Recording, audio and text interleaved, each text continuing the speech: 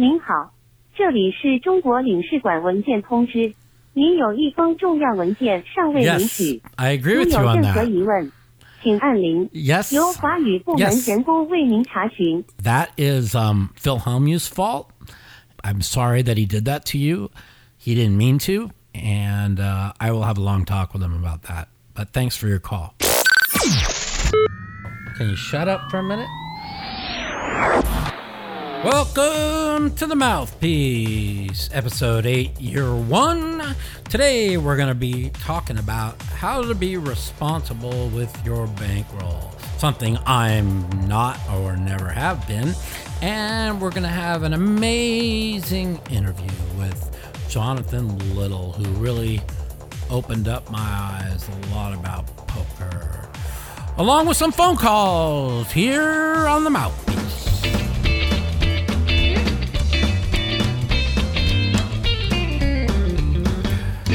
All right, welcome to the Mouthpiece. Today we're going to talk about bankroll management, something I know nothing about. I, as you all know, used to have a lot of money. I, to this day, can basically say I've had 3 losing months playing poker in my life in 22 years. 2 months of it were in 2015, when I had no money to get back in action after I busted myself, or I might not have had a losing month there. It's pretty well documented that I've lost $6.7 million betting sports in my life. I'm not proud of it, but you live and learn. I had a good income. I was making decent money from Full Tilt. I was making pretty big money playing poker, and I was pretty irresponsible with my money. I just bet and bet and bet, and I didn't really care whether I won or lost. It was kind of like a hobby. It was like, all right, bet 5,000, 10,000, 20,000 a game, and if I lost, I, would wait, get some money, and start playing poker, build my bankroll back up, and bust myself playing betting sports again. Because of the income I had, I kind of didn't think about the consequences of just betting and betting and betting and betting and betting and betting. So, I fucked up. It's been 3 years since I've bet any sports. I mean, I've bet $100 here or there just for fun. But I will say that that's 7 years too late, unfortunately. I don't have regrets. The only regret I have is, that I probably didn't invest money where I should have. Whenever I would just win and win and win and win playing poker, people used to always say, what do you do with all your money you make playing poker, Mike? And I would just say, well, what do you mean? What do I do? I play higher, which is what I did. I just played higher. I loved playing high limit poker, not just because of the stakes, but because I was good, and I always won. It's not really a misleading stat. I know what I've won in poker, but with that in mind, I've also lost like $4 million playing online poker. I realized that online poker is a much different game than live poker. And I never used a HUD. I never used any of that software that tells you when people are weak or strong. And I played way too many hours. And that's why I got taken advantage of. And not only did I lose playing online, but I was cheated out of a lot.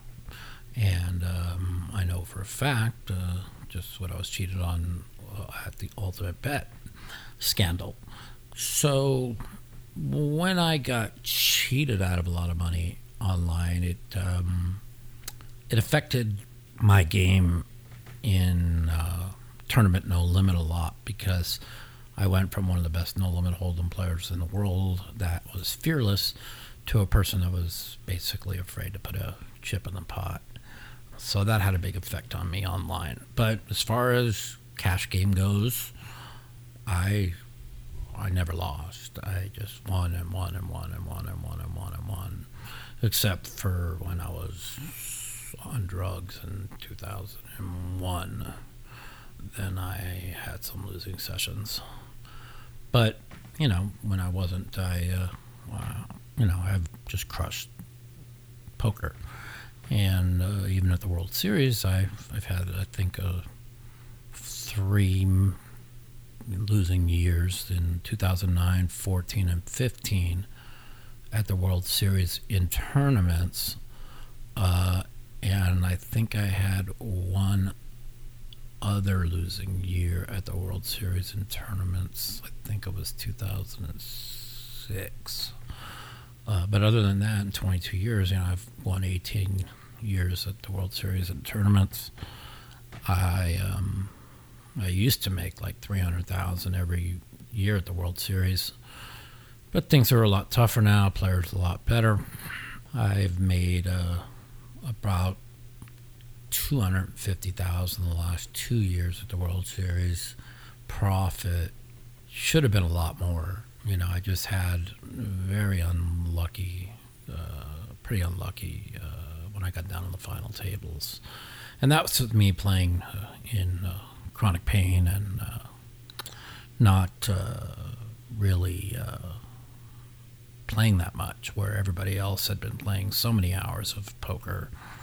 So for me to basically not play at all and jump in last year and have such a good World Series where I played 15 events, cashed 7, 2 final tables, and cashed 2 out of 6 10Ks, that was pretty good. In the year before, I cashed 8 out of 22. I was actually 8 for 16 at one point and went 0 for 6 at the end with 3 10K final tables, which was really great. And then also finished 11th in the 50K 2 years ago. So this year, I'm looking forward to having a really good World Series, hopefully.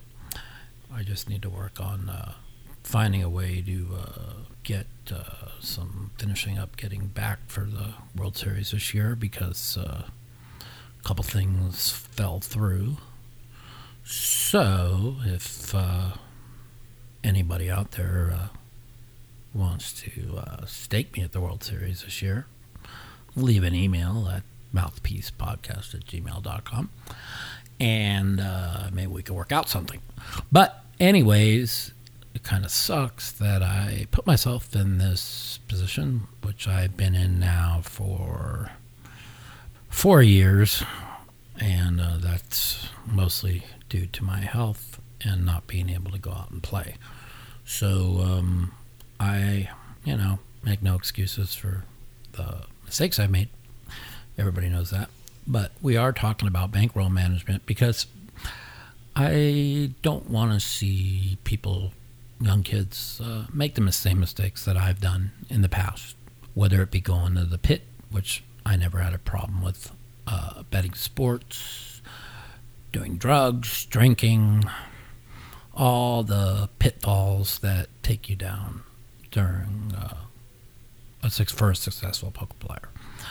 In our interview coming up with Mr. Jonathan Little, we talk about putting money away and investing. And it's an amazing interview, so make sure you all don't miss this coming up. It kills me to be in the spot that I'm in because of my terrible bankroll management and the mistakes I've made in my life. So when I make some big scores at the World Series this year, because I'm definitely going to crush the World Series this year, I am about 90% pain-free for the first time in 4 years, and I plan on doing well. But when I do crush the World Series this year, I plan on taking my bankroll, unless I make over 500,000. But if I make less than that, I will pay the very few people I owe a little bit. For everybody out there that thinks I owe a lot of money, I don't. With people out there saying I owe a lot of money, I don't. I owe 2 people, and that 2 people comes to less than a couple 100,000. But I do owe, and I do plan on paying those people back.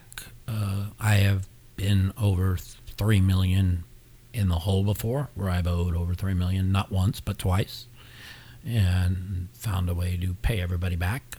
And I plan on doing that again. So going forward, hopefully, when I do make a score, I will take a little bit of money, invest it, pay off the small amounts I owe, and hopefully make $1 million. That's kind of my goal. Work hard on my podcast, work hard on my YouTube vlogs and videos, and make some money. So everybody out there, all the young kids, don't make the mistakes that I've made with bankroll management, because I truly have been the worst bankroll manager maybe in the history of life. No, 100% sure I've had the worst bankroll management in history. No, maybe Chino's been worse than mine. Nah, I don't know. It's close. But you got to live and learn. You can't harp on the past. Living in the past will only haunt you. It'll break you down. You must go forward. Don't blame everybody for your mistakes. Be the victor, not the victim. And that's what I plan on doing going forward. So with that in mind, let's hear from my man, Jonathan Little. The Mouthpiece. If you'd like to take part in our phone call segment, you can give us a call at 702-329-0480. And if you're a snowflake or a pussy and you don't want to talk to me, you can email me at mouthpiecepodcast@gmail.com. Also, follow me at the Mouth Matiso on Twitter for times that our call-in segment will be live. And now is my favorite part of the show, where we hear your phone calls, so light up the lines. Welcome to the Mouthpiece. This is Mike. Who's this? What's going on? Mikey, my name's Max Stain. How you doing, buddy? What's going on, Matt? Hey, I just got a bunch of questions for you. I saw your tweet. Well, how much is a fucking bunch? Well, let's see. I got 3 of them. All right, let's kick it out. Let me hear what you have to say. Number 1, how's your SCS doing? My who? Your spinal cord stimulator. Oh, how's SCS. I thought you said FCS. My spinal cord stimulator is doing well for my intercostal neuralgia. It's eliminated the horrifying attacks that I got in the intercostal neuralgia. Unfortunately, it wasn't able to help my foot because I have permanent spinal cord damage. But I got about 70% relief from where I was before the spinal cord stimulator, so it's all worth it. That's the best I can say.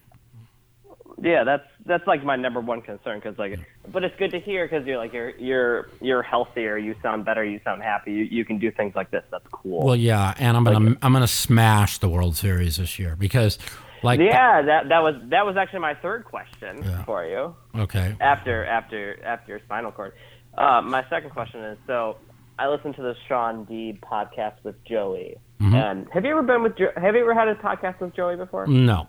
people were asking me about a podcast or, I should start doing this. And I used to, I don't know, back in the day, if you ever listened to the Mouthpiece on Card Player. No, I did. Yeah, okay. So you could go to like YouTube and look up those old videos and stuff.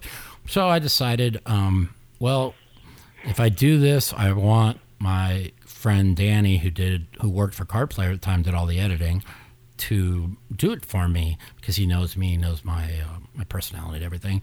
And I had Danny's wrong number, and I ran into him at we did the thing, a gathering of life for Gavin Smith's life when he passed away, and Danny was there, and I asked him what he thought about doing some YouTube videos and podcasts. I told him I only want him, and he gave me his number. He said yeah, and it ends up we live like less than a quarter mile away from each other. I mean, so it's like meant to be. It's like meant to be.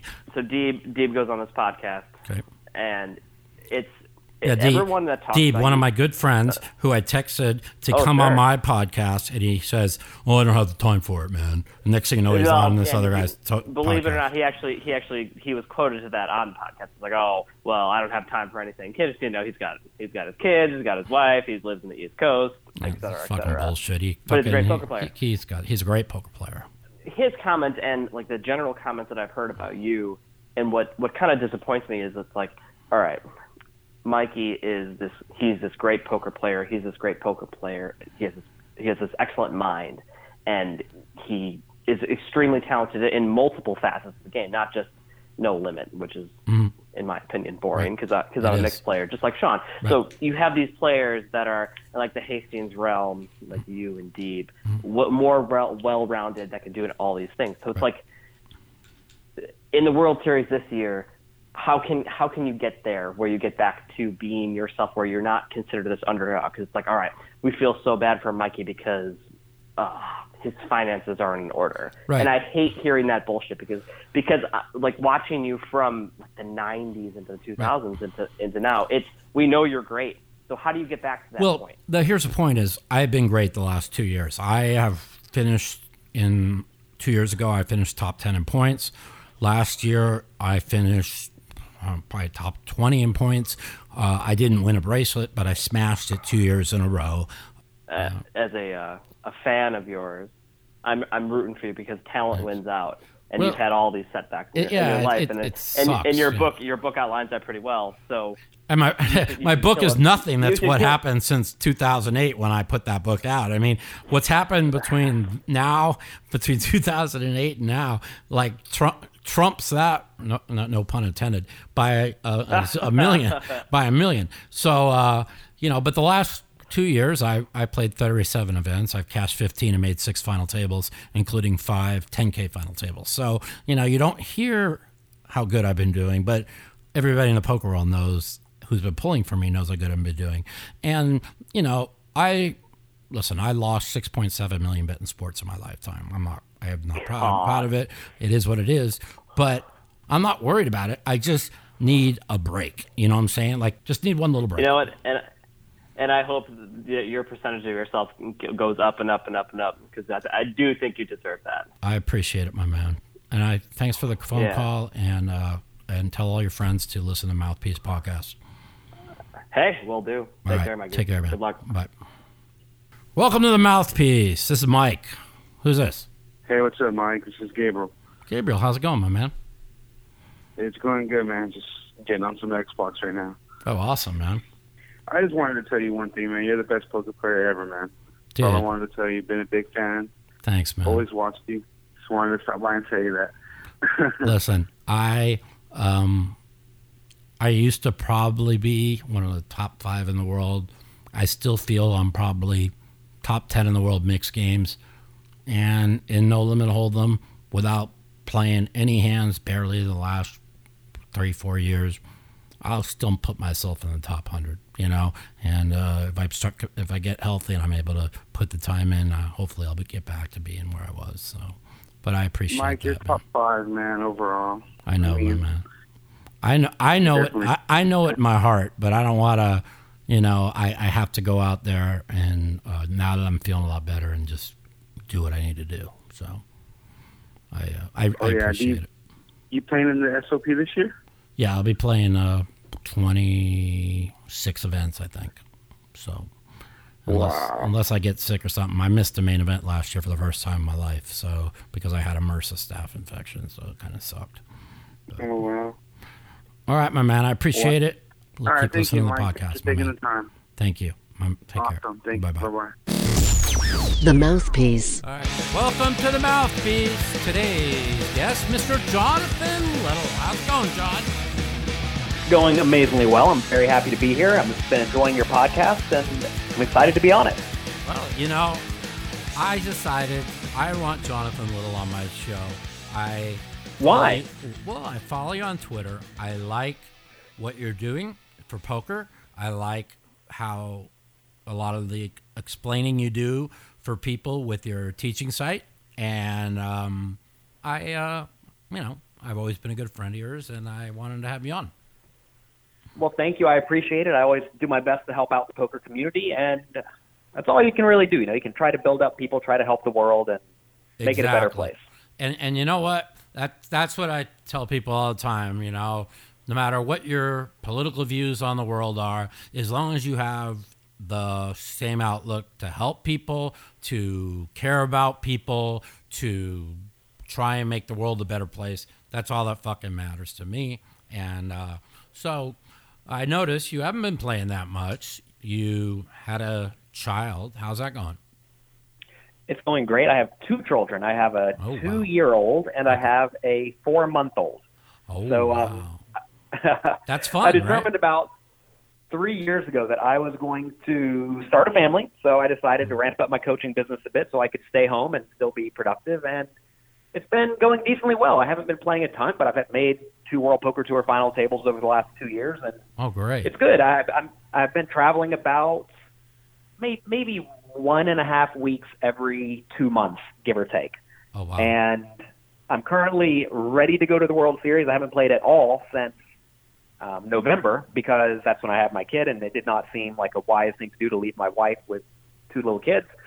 So it's my first time out of the house at the end of May, and I am very, very excited. Yeah, so you're going to be coming to the World Series.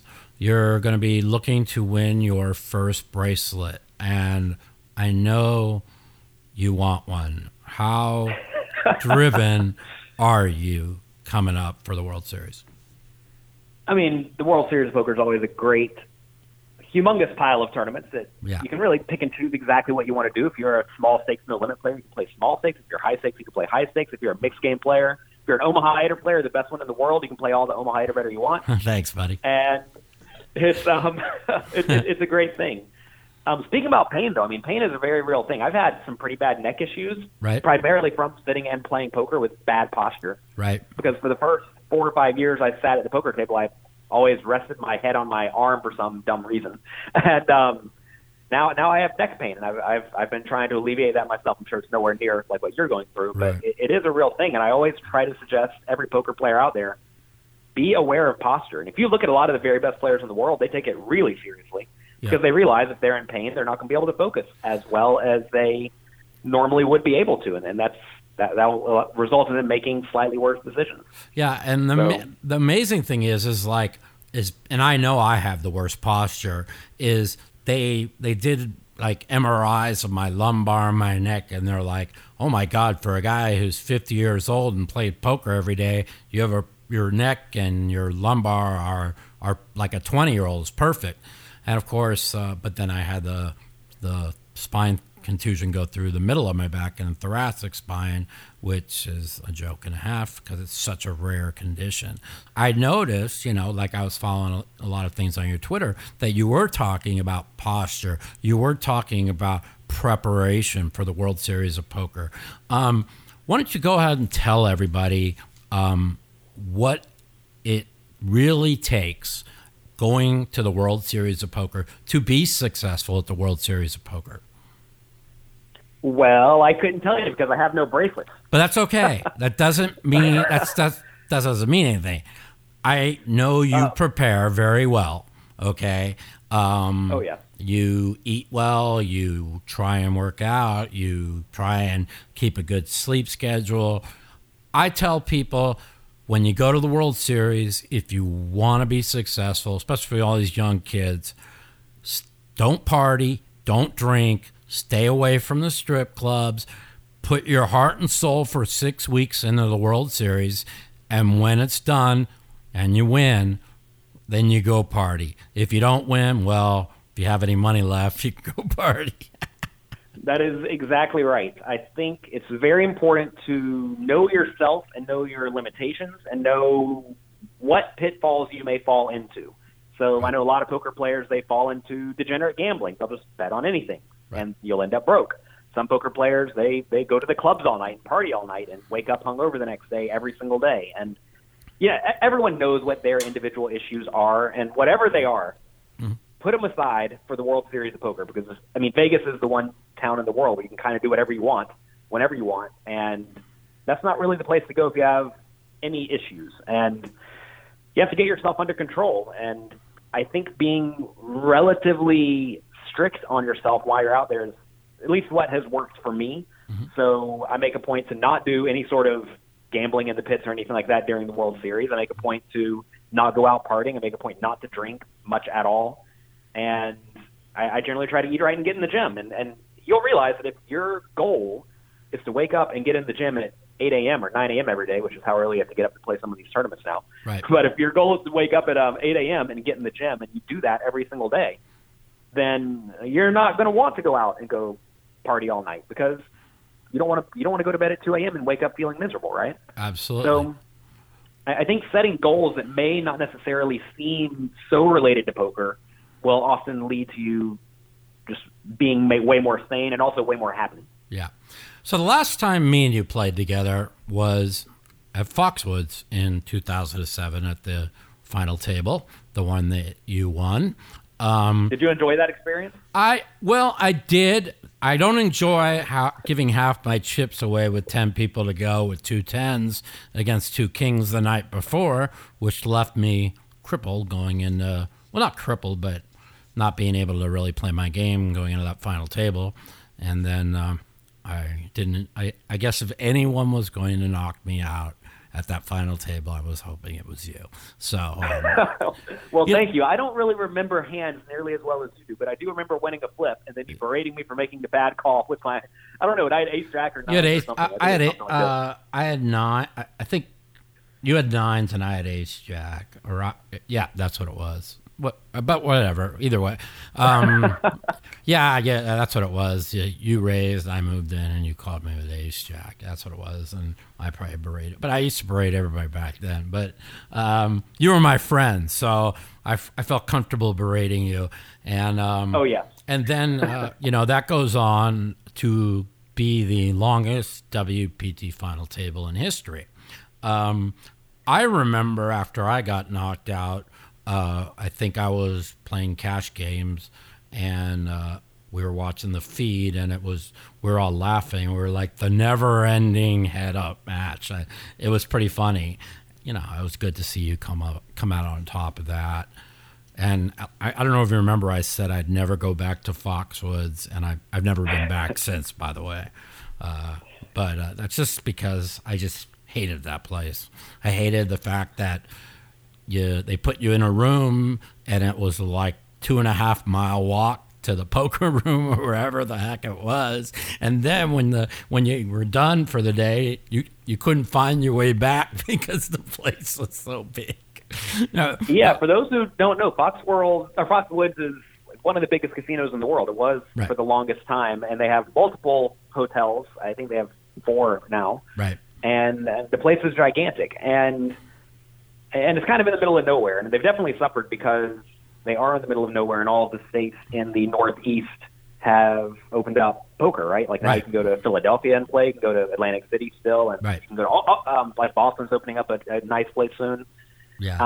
But I mean, I actually went back the next year. I think I took 8th place in the main event again, but then the main event that year only had like 100 people, and then the next year they moved it down to a 3,500, I believe, and I haven't been back since either, but I see they're doing very well now with the small buy-in events, like $1,500 buy-in. Well, yeah, that's kind of where they have the all the money entries is. and whatnot. Anyways, so I saw, I remember that a lot, and I was just looking up a couple stats on you, and this is kind of short. You've been to the same amount of final tables at WPT as I have. The only difference is you got 2 titles and I got a big cock. Well, actually, I got a small cock, but hey, so you don't really get to control when you win. All you can do is show up and make deep runs. That's it. Because I mean, my last 2 WPTs, I think I had a 6th and a 7th, or 6th and 8th, or something like that. And you're going to find a lot of the best players are consistently making, pretty deep runs. I'm not saying they're min cashing a lot, but they're actually making, top 10 finishes. Yeah. And once you get down there, if you have any sort of a stack at all, you're definitely very, very live. And that's what I've tried to do throughout my career, and so far it's been working out well enough. Yeah, I noticed that you talk a lot of math-based poker, and a lot of the young kids are playing full-base, GTO, math-based poker. What's your thought process on all the extra chips, first of all, that they're giving at the World Series of Poker, and also what's your thought process on all these people being allowed to late reg 8 levels in, where if they win their first hand, they cash? Yeah, so I'm not exactly sure how the extra chips are going to impact the play, because if they're just making the blind levels go up faster, which I see they have 40-minute levels now on day 1 for a lot of these, as opposed to an hour in the past. Right. So that the chips are probably going to be somewhat irrelevant. Right. I mean, if they're doing anything like they're skipping levels or starting a few levels higher, anything like that, the chips just very quickly become irrelevant. Right. I mean, look, all tournaments get over in about the same amount of time, which implies they have roughly the same structure, right? Right. Whether they give you 20% more chips or whatever, they figure out a way to make the tournament get over. It's not like they're now all of a sudden lasting 6 days instead of 5 or 4 or whatever it is. Well, that's the thing. I always liked it back in the day where you start chip for chip, and it's basically the same thing. You just start at a much smaller level, $1,000 buy-in. You started out with like $10 and $15, then $15 and $25, then $25.25, then $25.50, and it was basically the same thing. But the only difference was if people lost a hand where they lost $300 in chips, and now they look up and, oh my God, I only got $700 in chips left, and they used to always panic and blow their stacks. Now they start with a lot more. If they lose a pot, they feel comfortable, and the only difference is you're letting people stay comfortable when they lose a pot. And I like watching people go on tilt when they lose a pot and they go into panic mode. You know, you want people to be frantic. I mean, so I started playing live poker, I guess, right around 2006, which was right near the end of that chip for chip era. Right. So of the places where they have them that I have been, I don't think I've ever been anywhere that I actively disliked, which, is kind of fortunate, or maybe I'm just easygoing. I'm not sure, but you're easygoing. I am. Jonathan, you're one of the nicest guys I ever met. You're easygoing. All right, fair enough. But yeah, I mean, it's really, I don't think a lot of people understand poker history. They kind of forgot. And I mean, so I do a morning show on Monday, Wednesday, Friday at 9 a.m. Where I just sit down, have coffee, talk about whatever's on my mind, usually something poker related. And it's very clear to me that a lot of people have gotten into the game over the last 2 or 3 years, or at least they've discovered me over the last 2 or 3 years. Right. And I'm saying something that I assume almost everyone in the poker community knows, because it happened 4 or 5 years ago or whatever. Mm-hmm. And almost everyone's oblivious to it. And people don't realize that, they used to have, you bought them for $10,000, you got 10,000 chips. And they don't realize the way the payout structures used to be, where first place would get 33% of the money instead of 20% or 15% like it is now. Right. Or, they paid only the final table, no matter if they had 300 people or 60 people, right? Mm-hmm. And poker's changed a lot over the years, and it's very important to understand history and realize what everyone has done in the past that has allowed us to be where we are today. But anyway, I'm not a big fan of super late entry, and I'm not a big fan of re-entries. Right. I mean, I've said for the longest time, I don't like re-entries at all. Yes. Because it's very, very bad. Oh, go ahead. Sorry, what? I knew me and Jay Little had something in common. There it is. He hates late entries and he hates re-entries. I despise both. I think it is a disgrace what they're doing at the World Series of Poker this year, letting people buy in on day 2 with 100 big blinds. Are you fucking crazy? That's insane. It's not fair. Well, so listen, if you think it's not fair, why not just buy in last second? Well, I'm going to. I'm like. What, I mean, what? I'm not. I'm going to show up for the very first hand of day 1 because I want to play with all the recreational players. Well, that's the thing. Okay, so I asked myself, okay, look at the blind structure. Is it worth putting in the extra day and hoping? That's a hoping you get a table with recreational people, a lot of satellite winners. And if you do, chances are somebody will punt off a stack to you and you'll finish the day like with 120, But if not, and you draw a shitty table like I've done showing up at noon the last 2 out of the last 3 years, and then I think it was not, I didn't play last year, but the year before I was playing with 4 people at the table and people are texting me, do you know who those guys are? I'm like, no. And they're like, the guy to your right's won like 3 zillion in high rollers. The guy to his right's won like 3 zillion and I'm thinking, are you kidding me? And I noticed the table was kind of shitty anyways. Luckily it broke kind of early, but it was pretty funny. Everybody's like, I don't pay attention to high rollers. I'm not a big fan of the high roller scene. I think it's kind of a farce. What's your opinion on the high roller scene? Well, what is your problem with them? The fact that, what is your problem with them? My problem with it is over half the people that are playing in it, might even be more, are being staked and playing for 10% to 5%.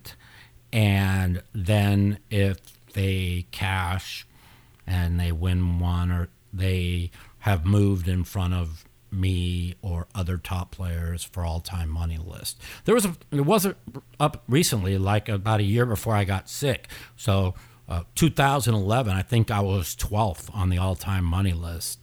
And now, and I've crushed the World Series 2 years in a row, and I think I'm now probably in the hundredths. Who knows? I don't even know. Probably over. I mean, so I don't really. I mean, for the all-time money list is not designed so Mike Madisal can be near the top of it. Right. Well, obviously. So, obviously not anymore. Right. I definitely do think there should be some sort of record keeping that right. notates essentially these were won in 20-person tournaments. Right. Right. Like, or $25,000 buy-ins with right. less than 100 players are excluded. Well, even or something like that. Even that doesn't mind me so much. I like to tell people they want to sportify poker. Okay, so you want to sportify poker. You want to have a real indication of what's going on. The Hindemon has kept track of every tournament, pretty much everybody's entered and what they've cashed in. So whatever you've won.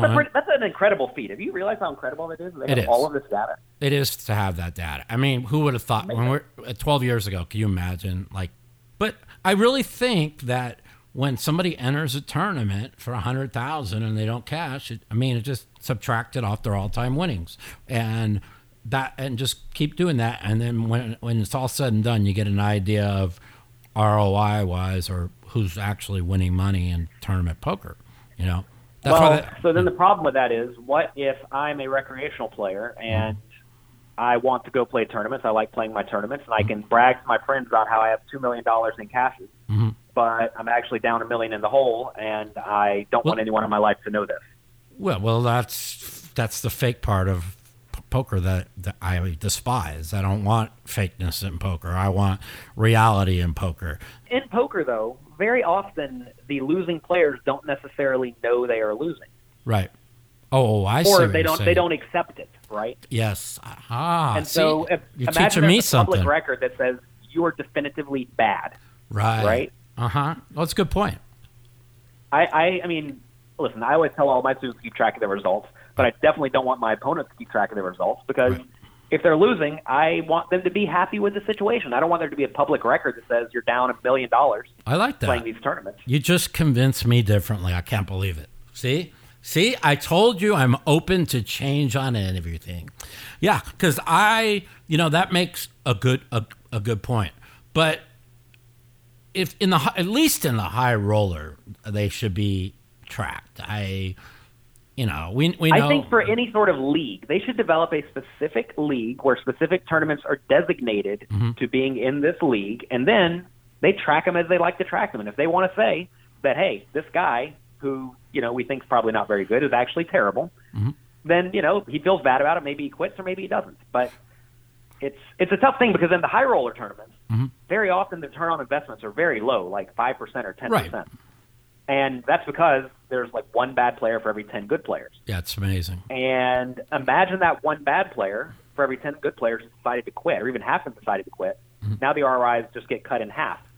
And that would be very, very bad for the pros who are sitting there playing and winning. And it's a tough thing because I don't think you should be publicly shamed for being a bad poker player. No, I don't agree. I agree with you. And that's why I went crazy. And I don't know if you saw Brian Rast's article on the markup police, where he was really kind of shredded Sean Deeb, and he made some great points. I don't know your stance on this at all, but I definitely enjoyed Brian Rast's post very much. Okay, I'm completely... Listen, I don't give a shit what... We live in a capitalist country. I pray to God it stays a capitalist country because I could never have made where I have. You could never have made it where you have.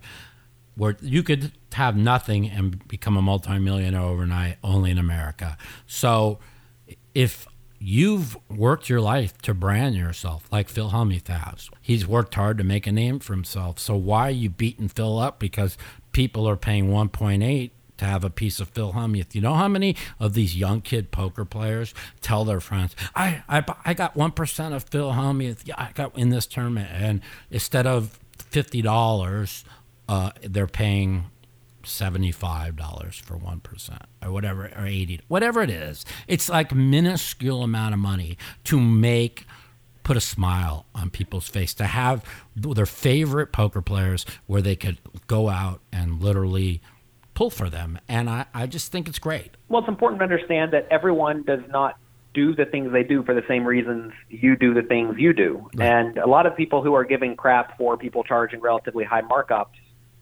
are not understanding how very, very casual people approach gambling in general. Like if someone takes $100 and goes plays roulette at the casino, I mean, that's equally beratable as buying someone at a higher markup. Exactly. Because no one's berating the people at the casino. Exactly. They're not boycotting the casino because the casino runs these games, right? Right. They're frequenting the casino and giving them business. And that's okay. I have no problem with this because they want to go and gamble and have fun. Right. And like, what better way for a poker player to gamble and have fun than to bet on someone who they look up to? Now, there may be better investments, right? Now, if they want to do a little bit more research, maybe they could buy Mike Madison at 1.4 or 1.2 or whatever.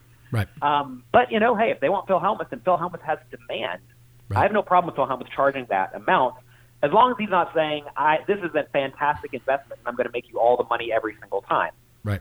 So I'm not a big fan of completely false advertising, which I don't think Phil he doesn't. Not Listen, the only problem I have with Phil, but I told him, and he says that when he listed events for the company, which he has a piece of the company, whatever.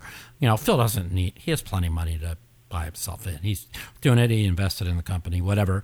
And is the fact that Phil, is it fair to people playing 1.8 and you show up at the last level of the night on day one with 10 big blinds, or whatever? That was my beef on it. And I thought that was wrong. And then Phil says, no, Mike, I tell him that when you're investing in me, there's many a times that I'm going to be super late or late registering. And so when he told me that, I had no problem with it. See, I didn't know that he had put that on the site. As long as he says that, then they know what they're getting into. You know what I'm saying? Me, with somebody's, when I'm selling 1.5 in an Omaha 8 or better tournament, I think I'm worth that. And whether I'm not, I think I've made 17 World Series of Poker Omaha 8 or better tournaments since 1997. I was going to say, I'll buy some Mike Madison. I ate better action at 1.5. Yum, yum. Yeah, and that's like the money. That's almost one a year. Okay. They only have 4 a year, 2 PLO 8s and 2 regular Omaha 8s. So that's close to almost one a year. So that's that's pretty good. So even if I had a lot of money, which I used to, and I lost it all betting sports, as you know.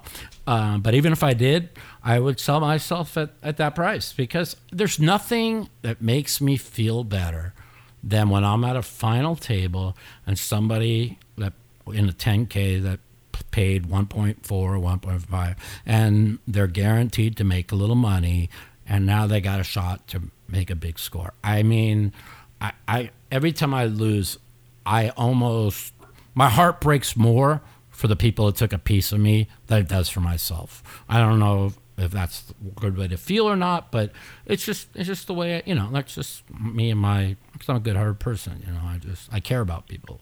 So I put my heart on the table, You definitely do that.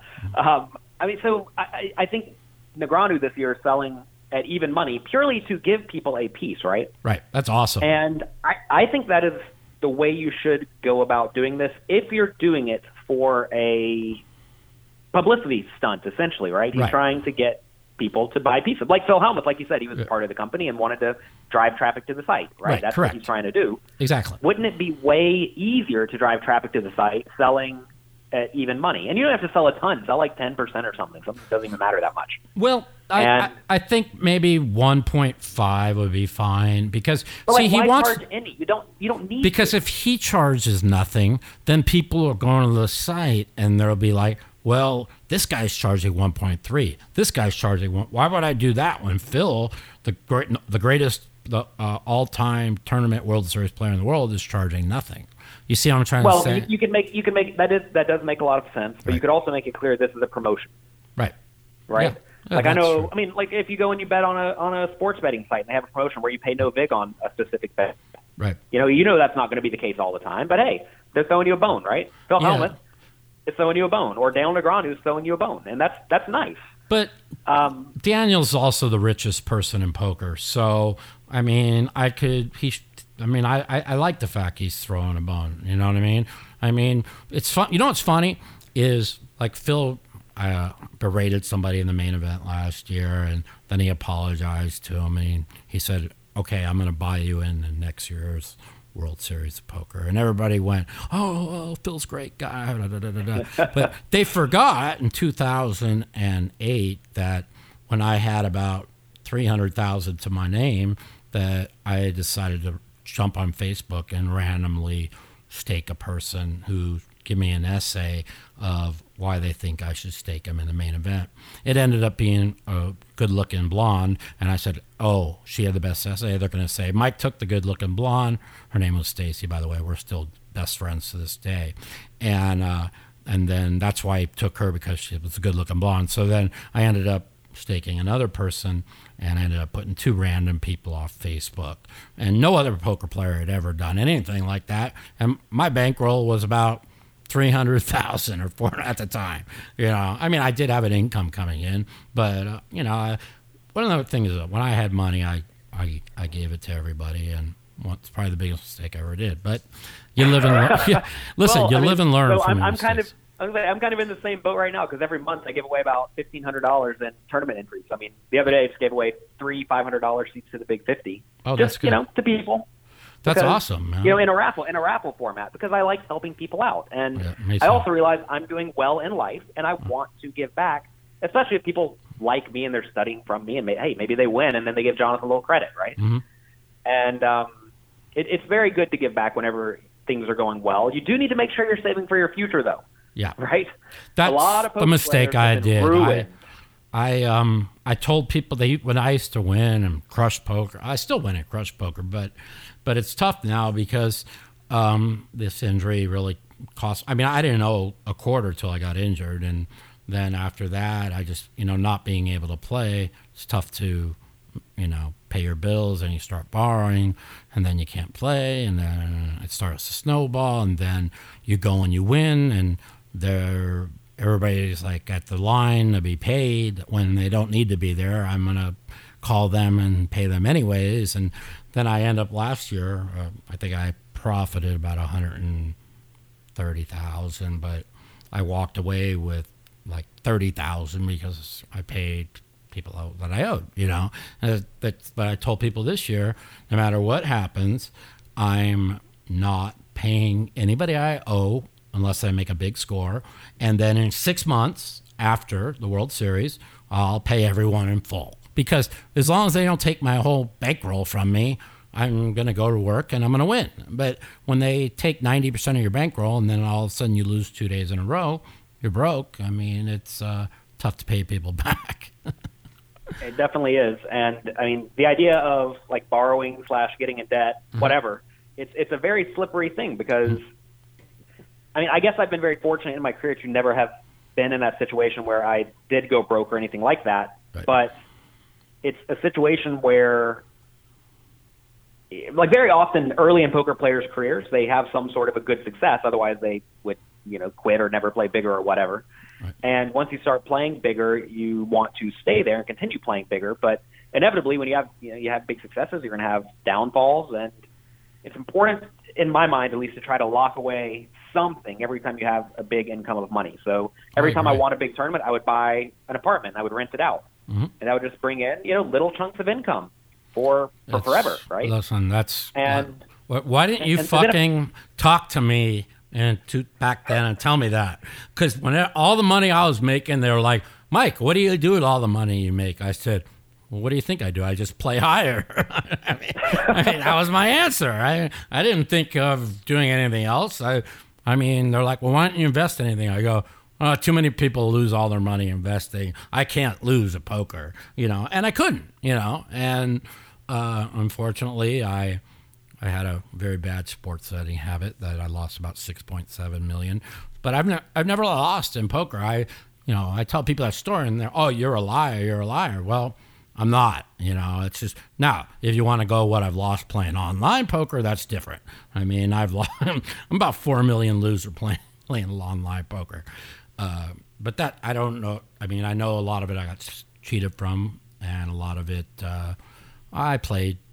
Listen, when you play 2 days straight online, that's like playing 5 days straight live, and you're gonna blow your money. Online I've made a lot of mistakes, so it's just not for me. Online poker is a disease for me. It's like an alcoholic taking a drink. So I play live. It's a very different game than live poker because it's way more of a math-based game, and like you said, if you're playing when they can see your cards, well, good luck. Yeah, exactly. And you're not going to win in that game, and then they're probably not going to pay you back appropriately, and it's whenever they when and if the cheater does get caught. But hopefully all of that is well behind us in online poker. Yeah, and people are not doing that anymore. I hope so too. It's a good point you made. Is let's touch on that a little bit on math-based poker. I went went out on Twitter and I said, I don't want to hear about blockers. Blockers are stupid and no limit and hold'em. What blocks this and this blocks that, and then Daniel was on a podcast just bashing me that I don't know basic math because I say, well, I just look at the person when they raise me or they make a big bet, and something I'm born with. I can't explain it, but I just know when I'm beat. You know what I'm saying? I just know it. And if I'm not, and I made a bad fold, well, so be it. You can't be a great poker player unless you fold the best hand. You know that. I mean, it's just the way it is. And so what's your, I notice a lot, watching on Twitter, you do a lot of math-based coaching. I mean, what's your take on blockers and no limit hold'em? Well, I think blockers are very relevant. Really, you have to ask, what can you actually teach, right? Okay. And through the internet, what can you actually teach about poker? And it's very, very difficult to teach people how to read people. Like, for example, you may make a read and make a play based off of like 40% of the hands you play. I don't know what the real number is. Right. Whereas I may do it like 5% or 10%, right? And that's because I recognize my reading abilities are not the best in the world. Exactly. And that's probably because I came from online poker, and I do my best. You know, it's not like I'm ignoring reads. But sometimes you can just look and tell, right? And if you can look and tell the guy's bluffing, well, then your play is easy. But as you play higher and higher stakes, that gets more and more difficult to do because most people learn how to control themselves to at least some extent. Right. But, I mean, maybe you can pick up stuff on those people even with them concealing the tells to the best of their ability, and I just cannot. Exactly. And this is, you made a great point. I tell people, that's what I tried to and explain. I'm like, I respect GTO. I respect math-based play. It's allowed people who have no poker talent, or very little thank poker you, Mike. talent. Thank you. No. You have poker talent. You can say what you want. I played enough with you. I've seen you make fucking incredible calls and take your time to do it. And I've seen you make great late outs. You might say you don't read good. You might not read like a Phil Hellmuth does or I do, but you read fine. But exactly what you're saying makes a lot of sense. So when I say you don't, like somebody like Daniel, I think Daniel's one of the top 5 card readers in the world. And now he's learned, GTO, basic math, and he's put that into his game. Well, to me, he never really needed to do that because I can't tell you how many times he'd be like, you got King Jack. Yep, you got King Jack. And then he'd call and the guy would turn over King Jack and he said, yep, I knew it. So like the breakdown of figuring out what people have makes sense mathematically, what you're saying for online poker. But for people that are really good card readers, I don't really think it's that big a deal. What's your thought of that when I say that? I will tell you how I view all of this. Essentially, I try to teach everyone to play relatively fundamentally sound poker and then adjust based on whatever your opponents do wrong and whatever reads you have. Mm-hmm. So if someone like Daniel or yourself knows, like let's say in a specific spot you're supposed to like call on the river with ace-10 but fold ace-jack, let's just pretend. Right, okay. Maybe if you know the guy's bluffing, now all of a sudden you call with like king high or bottom pair, whatever like a way worse hand is. Right? And if you know the guy just has the nuts, you fold almost everything besides the nuts. Right. So people who make good reads are able to adjust from a fundamentally sound strategy way more than someone who is not as good at reading. And if someone who doesn't know how to read at all, well, they just play purely by the math, and they're probably going to do well enough. Yeah, because and I respect. I watched Maria Hoa. I mean, from when I used to play with her, and she was just a joke, to now who I consider just a phenomenal poker player, and she's basically, just memorized everything GTO. You know what I'm saying? And I respect that. You know what I'm saying?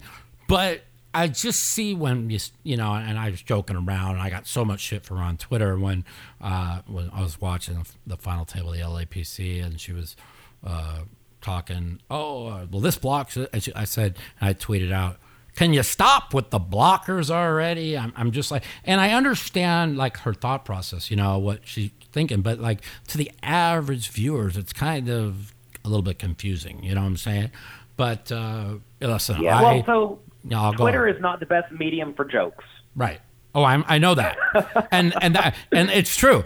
But I still go on there and I make a lot of jokes. You try your best, Mike. I do, and people take it out of context. They're like, "Can you believe Mike Matusow just said that on Twitter?" See, like you and most, they know my personality. So when you see me tweet something, you know pretty much what I'm thinking.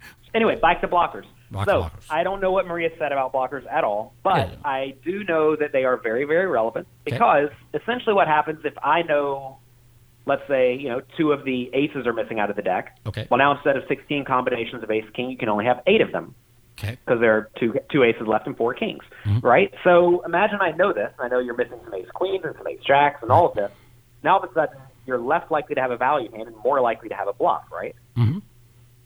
So if I know you're more likely to bluff, that leads me to make a call. Now, I don't know if you need to be necessarily telling a sideline host or something this, because the general audience may not care about it at all, or maybe they do. It's very difficult to know what the average poker player cares about and knows.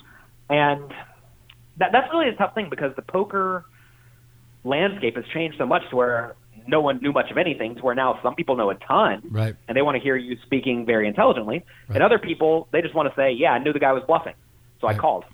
You know? Well, And that's the thing. It's very difficult to know who the audience is. Yeah, that's the thing is like in this day and age in poker, by following the table, you know who the more aggressive players are. So you take a look and you start, looking at the aggressive players, and you start, trying to.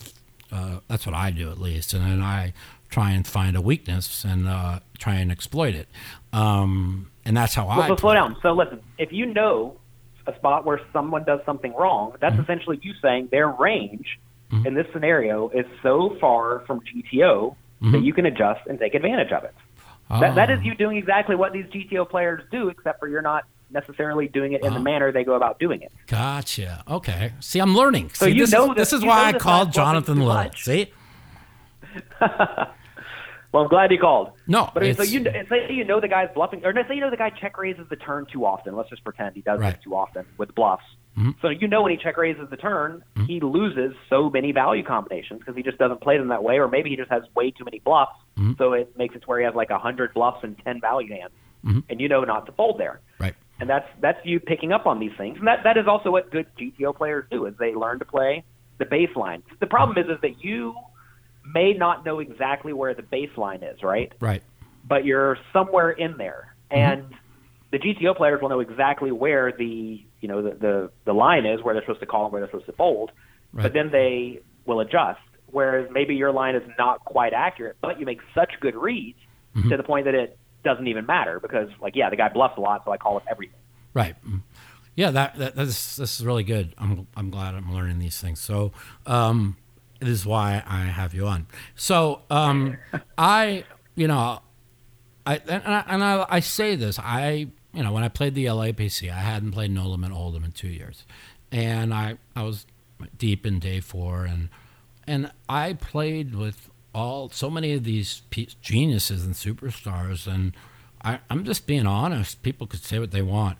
I saw 2 people I felt played better than me, not by much, and the rest I was as good, if not better than them. I mean, I just knew where I was at in every hand. Maybe I had a good table draw. I mean, it's tough for me to say I had a good table draw 4 days in a row. I just felt like I was sharp. I knew where I was. With the 2-hour levels and the deep starting stacks, I played relatively tight, and then once we got into day 3, I kind of got a little bit more aggressive because I was using my image to pick up chips. You know what I'm saying? And that's how I play. What is your image, Mike? Well, everybody thinks I'm the tightest player in the world. So They do. And you ask anybody, how does Mike Matusow play? He's a tight knit. Okay, that's what they'll all say, and which is great because if you can give off, and there's 2 ways I could always said you could play poker. You could play a lot of hands, okay, and give off the image that you're loose and crazy, and only make the big bets when you have it, and then you get paid off. Or you could play super tight, and everybody thinks you're a nit, and then when you switch gears, you're able to rob them blind. I just think it's a lot easier in this day and age to put off an image that you're a super nit, and then change gears and start robbing them. What do you think? Well, certainly way easier because you start off with better cards on average, right? It's not like you're playing every hand. You're starting off with the top, let's say, 15% of hands. Right. So you're just going to have something a lot of the time. So then whenever you do bluff, well, you're not actually bluffing all that much in a specific spot. So you get to bluff with a larger portion of your range just because you don't have so much garbage, right? Right. Exactly. And I definitely think it's a very reasonable strategy and not one that's even necessarily hard to implement. It's way easier to be tight than it is to be loose. Right. And I think you'll find that most good players tend to be generally tight-ish, aggressive-ish. Yeah, and that's what I noticed. Good poker. Yeah, that's what I noticed. Back when, before, almost 2 years before I played that tournament in LA, I had noticed that, wow, look at all these quote unquote top name players. They learned how to play deep stack tournament poker. They're not playing a lot of hands. they're playing pretty solid. My favorite thing to say is, if you ever think you're stealing or robbing from a top player, you better reevaluate yourself. And it's just, it shouldn't be given how I play, but that's just how I play. And I think that when you play less hands, and in a 5-6 day tournament, it's a lot less taxing on your brain than when you have to make tons and tons and tons of decisions. It's just, especially in the World Series, when there's a tournament every other day and you're day 3 of every tournament, now you get knocked out, you're back in there. I mean, if you're playing a lot of hands, unless you're real young, it's just tough, So what's your opinion on that? Well, I mean, the idea of wanting to not be in difficult spots all the time is definitely very, very true. And I know that I definitely have been, I guess, I don't know if overconfident is the right word, but where I would go to the World Series and I would play literally all day, every day. I'd make a point to play at least 12 hours a day, every day. And those are some of my worst years. Who'd have thought, right? Right, of course. Because I was taking no breaks. I wasn't taking care of myself, and that was a big mistake. And, I mean, I come from the online world where I can sit and just play online for 12 hours a day, every day, no problem. But there's something different about live poker where you're not necessarily making nearly as many decisions, but all the decisions feel way more relevant. Yeah.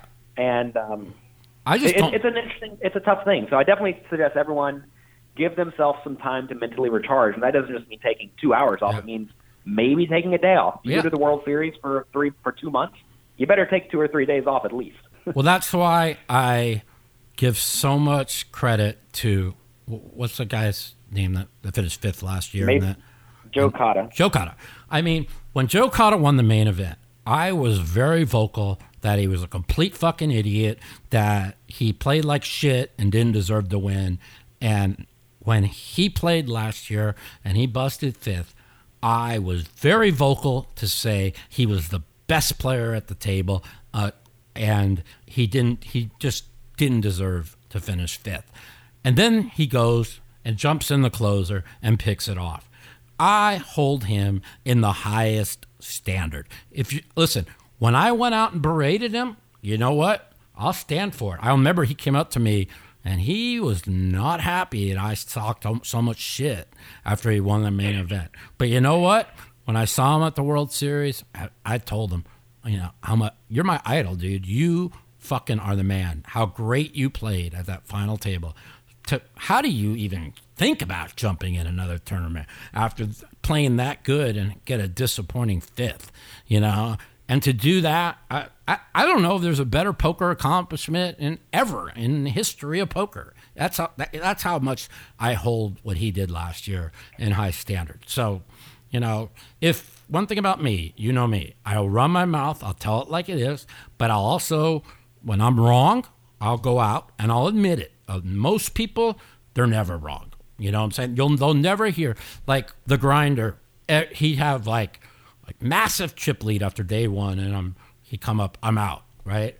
And I'm just, what happened? And it's always some incredible off the chart beat that he took or whatever. He never once played bad. He'll never say, I played like shit and gave my money away. Never. I'm talking about never. Not once. How long I've been friends with him for 12 years. Not one, 13 years maybe. Not one time, And one thing good poker players know.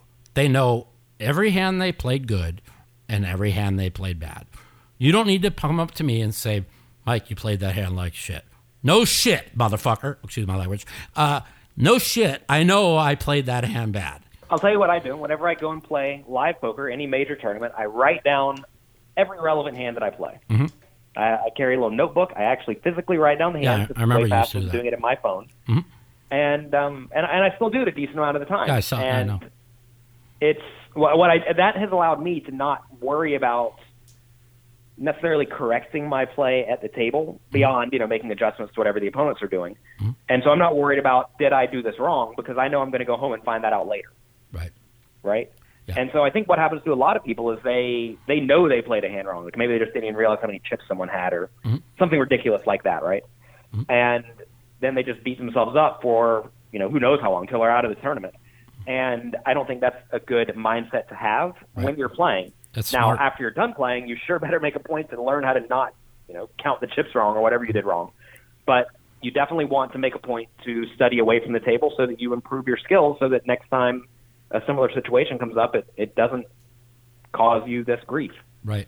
Sometimes poker is not necessarily fair. Sometimes you do overcome making a mistake, and sometimes you play great and you lose, right? Yeah. I mean, especially no limit hold'em opinion. Yeah. I think maybe I need to start studying a little bit of no limit hold'em with you, and I'll teach you some mixed games, and you can help me out a little bit with my math in poker, and I can maybe use that with my skills and start shredding no limit hold'em again. Yeah, I mean, I have a site, pokercoaching.com. People can go there and get a completely free trial. And we have these homework challenges where essentially I'll present a scenario. Right. Like exactly in this spot, right? Say button raises to two big blinds. You are in the small blind. What do you do with your whole range? Right. And then you have to tell me which hands you're calling, which hands you're re-raising small, which hands you're going all in with. Mm-hmm. And then the question will essentially say, okay, let's presume you called. Which means you did not go all in, so you don't have those hands anymore. Mm-hmm. And you did not re-raise, which means you don't have those hands anymore. Mm-hmm. So now we're left with only the calling hands. And we'll say big blind folds, let's just pretend. Mm-hmm. And then the flop will come. I'll say we check, the opponent bets. Now what do we do with our whole range? Again, which hands do we raise? Which hands do we call? Which hands do we fold? And you break it down based on whether or not you have a premium made hand, which is really, really good, a marginal made hand, which is pretty good, but you don't want to pile all your money in, a draw, which can be a really good draw to a really bad draw, or garbage. Mm-hmm. And if you figure out how to play those four categories and how they interact together, that will very often give you roughly a game theory optimal strategy that's pretty difficult to exploit.